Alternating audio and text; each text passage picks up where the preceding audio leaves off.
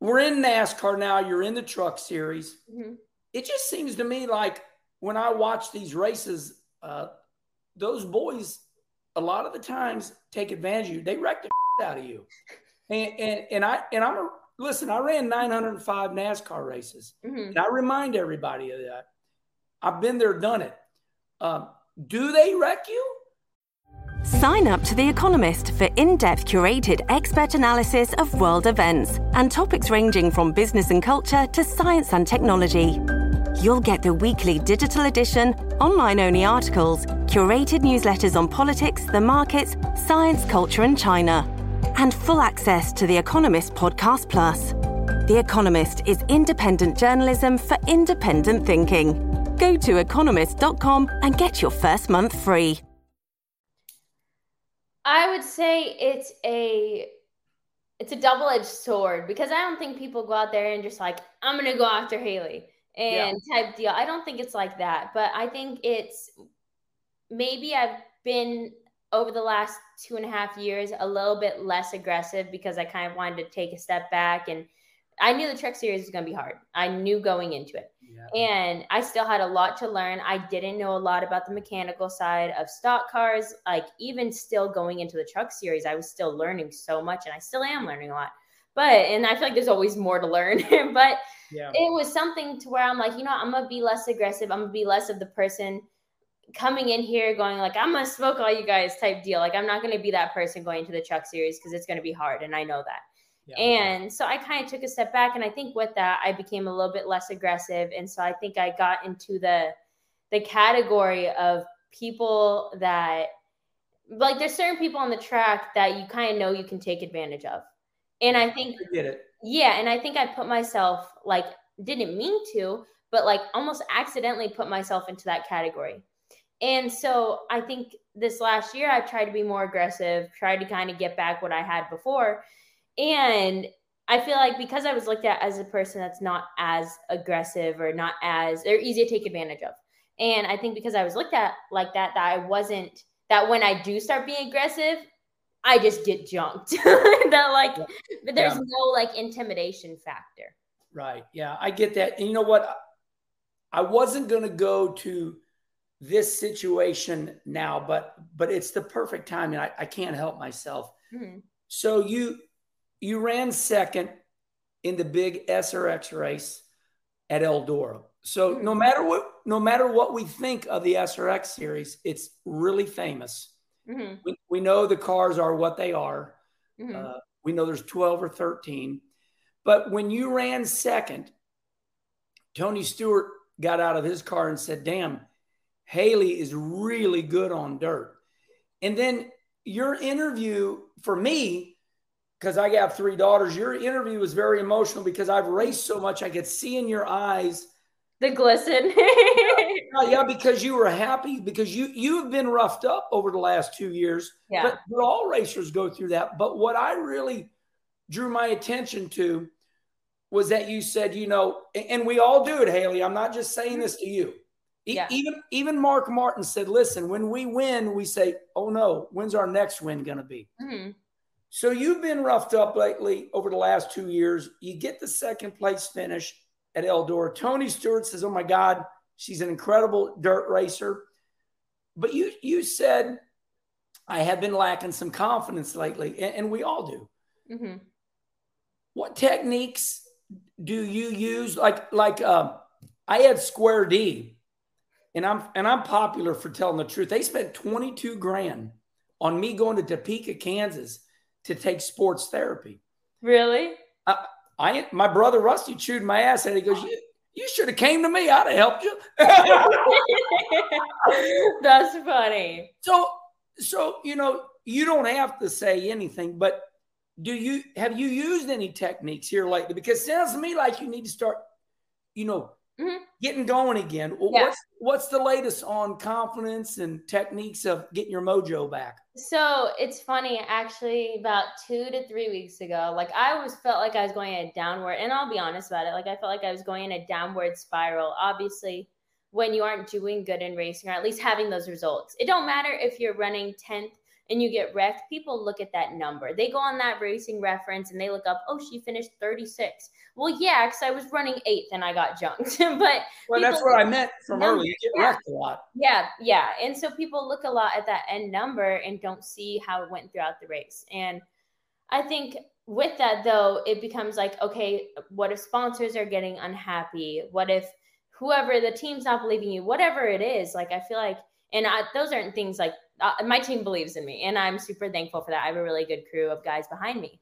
But like, obviously it makes it tougher to get new sponsors. If I do want to move up to Xfinity, which I do, it makes it hard to find sponsors when those results aren't there. And plain and simple, because people look at that end result number and don't see if you are getting better or you're not, whatever it is. But with that, I just felt like I was spiraling and my confidence was completely gone. Start questioning myself of like, man, can I really do this? Like, do I have it in me to go to that next level? Do I have the ability to? And I just kind of like, I started talking to a few people about it, and I actually started working with, again, as of 2 weeks ago, started talking to him, and he actually came to that SRX race with me, was my old driving coach, like driving mental coach.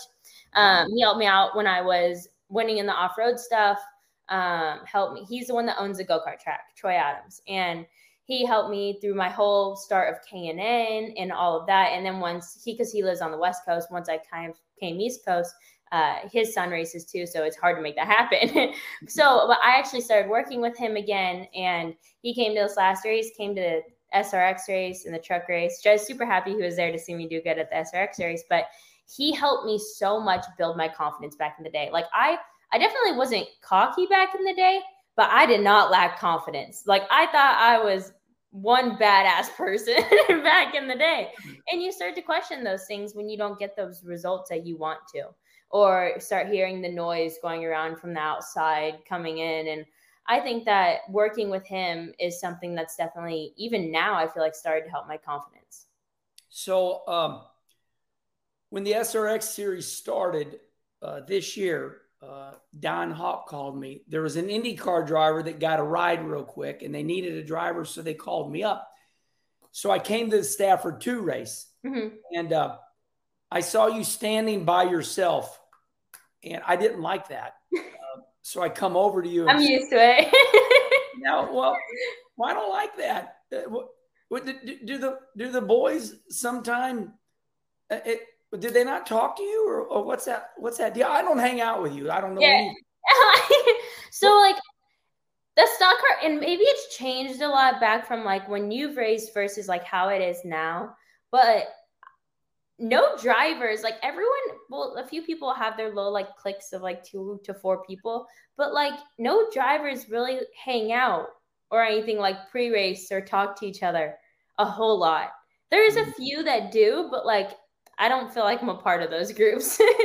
Well, I noticed that. I come up and said something to you, and then it wasn't 30 minutes later, one of my friends, said, yeah, I felt bad for Hailie too. She kind of sitting there by herself, but times have changed because it was never that way. I mean, Rusty Wallace, Dale Earnhardt Sr., they were friends. I mean, they went on they went, on yachts together, and, Mark Martin and Ernie Irvin, were staying at each other's houses, and, somehow they could separate that, Yeah. I feel like people struggle to separate that now. I think competition, and remember, this is a conversation.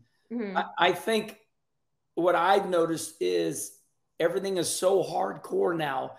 Back in our day, you got one sponsor and that's all you needed. Yeah. For the whole year. And I always got all my own sponsors. And that's what I was popular for, running my mouth, selling product, and doing good on the racetrack. But now I agree with you. You kind of got me thinking that it takes 6-8 sponsors a year. Yeah. Everything's so damn expensive, and everybody's got a pin up their butt, and everybody's afraid you're going to get them. Yeah. Well, that bums me out a little bit. That nobody talks to each other, because I noticed that, and that's a bitch. I don't like that. But, yeah, I don't either. It's kind of weird. Like, you think like a lot of us are the same age. Like, you would think we all live in the same town, towns that are close to each other. Like you would think that like more drivers would kind of like, and maybe it's different as you go up the ranks a little bit. I don't know. And so like, I don't know how it is in Xfinity or Cup, but like the truck stuff, like it's harsh. Like no one says, like a lot of the times I feel like I make people uncomfortable because I'm the driver that like, if another driver walks by me, I'll say hi. And like, I feel like they get uncomfortable. Like, why are you talking to me type deal? I'm like, sorry, just trying to be nice. Do you think they're afraid to talk to you because they might have a girlfriend or a wife and they feel like, oh, I'm talking to a girl, my wife's going to jump my ass? I don't think so, because like, it's not even talk to me. Like I just say hi as I'm walking by. Like, I'm not even trying to start a conversation. I just try and be nice. I say hi to everybody. I always ask how everybody is. Like, and I don't know. I see it with other drivers though, like guy to guy. I do see it a lot with that too. So that's what makes me believe it's not just because I'm a girl type deal. Yeah.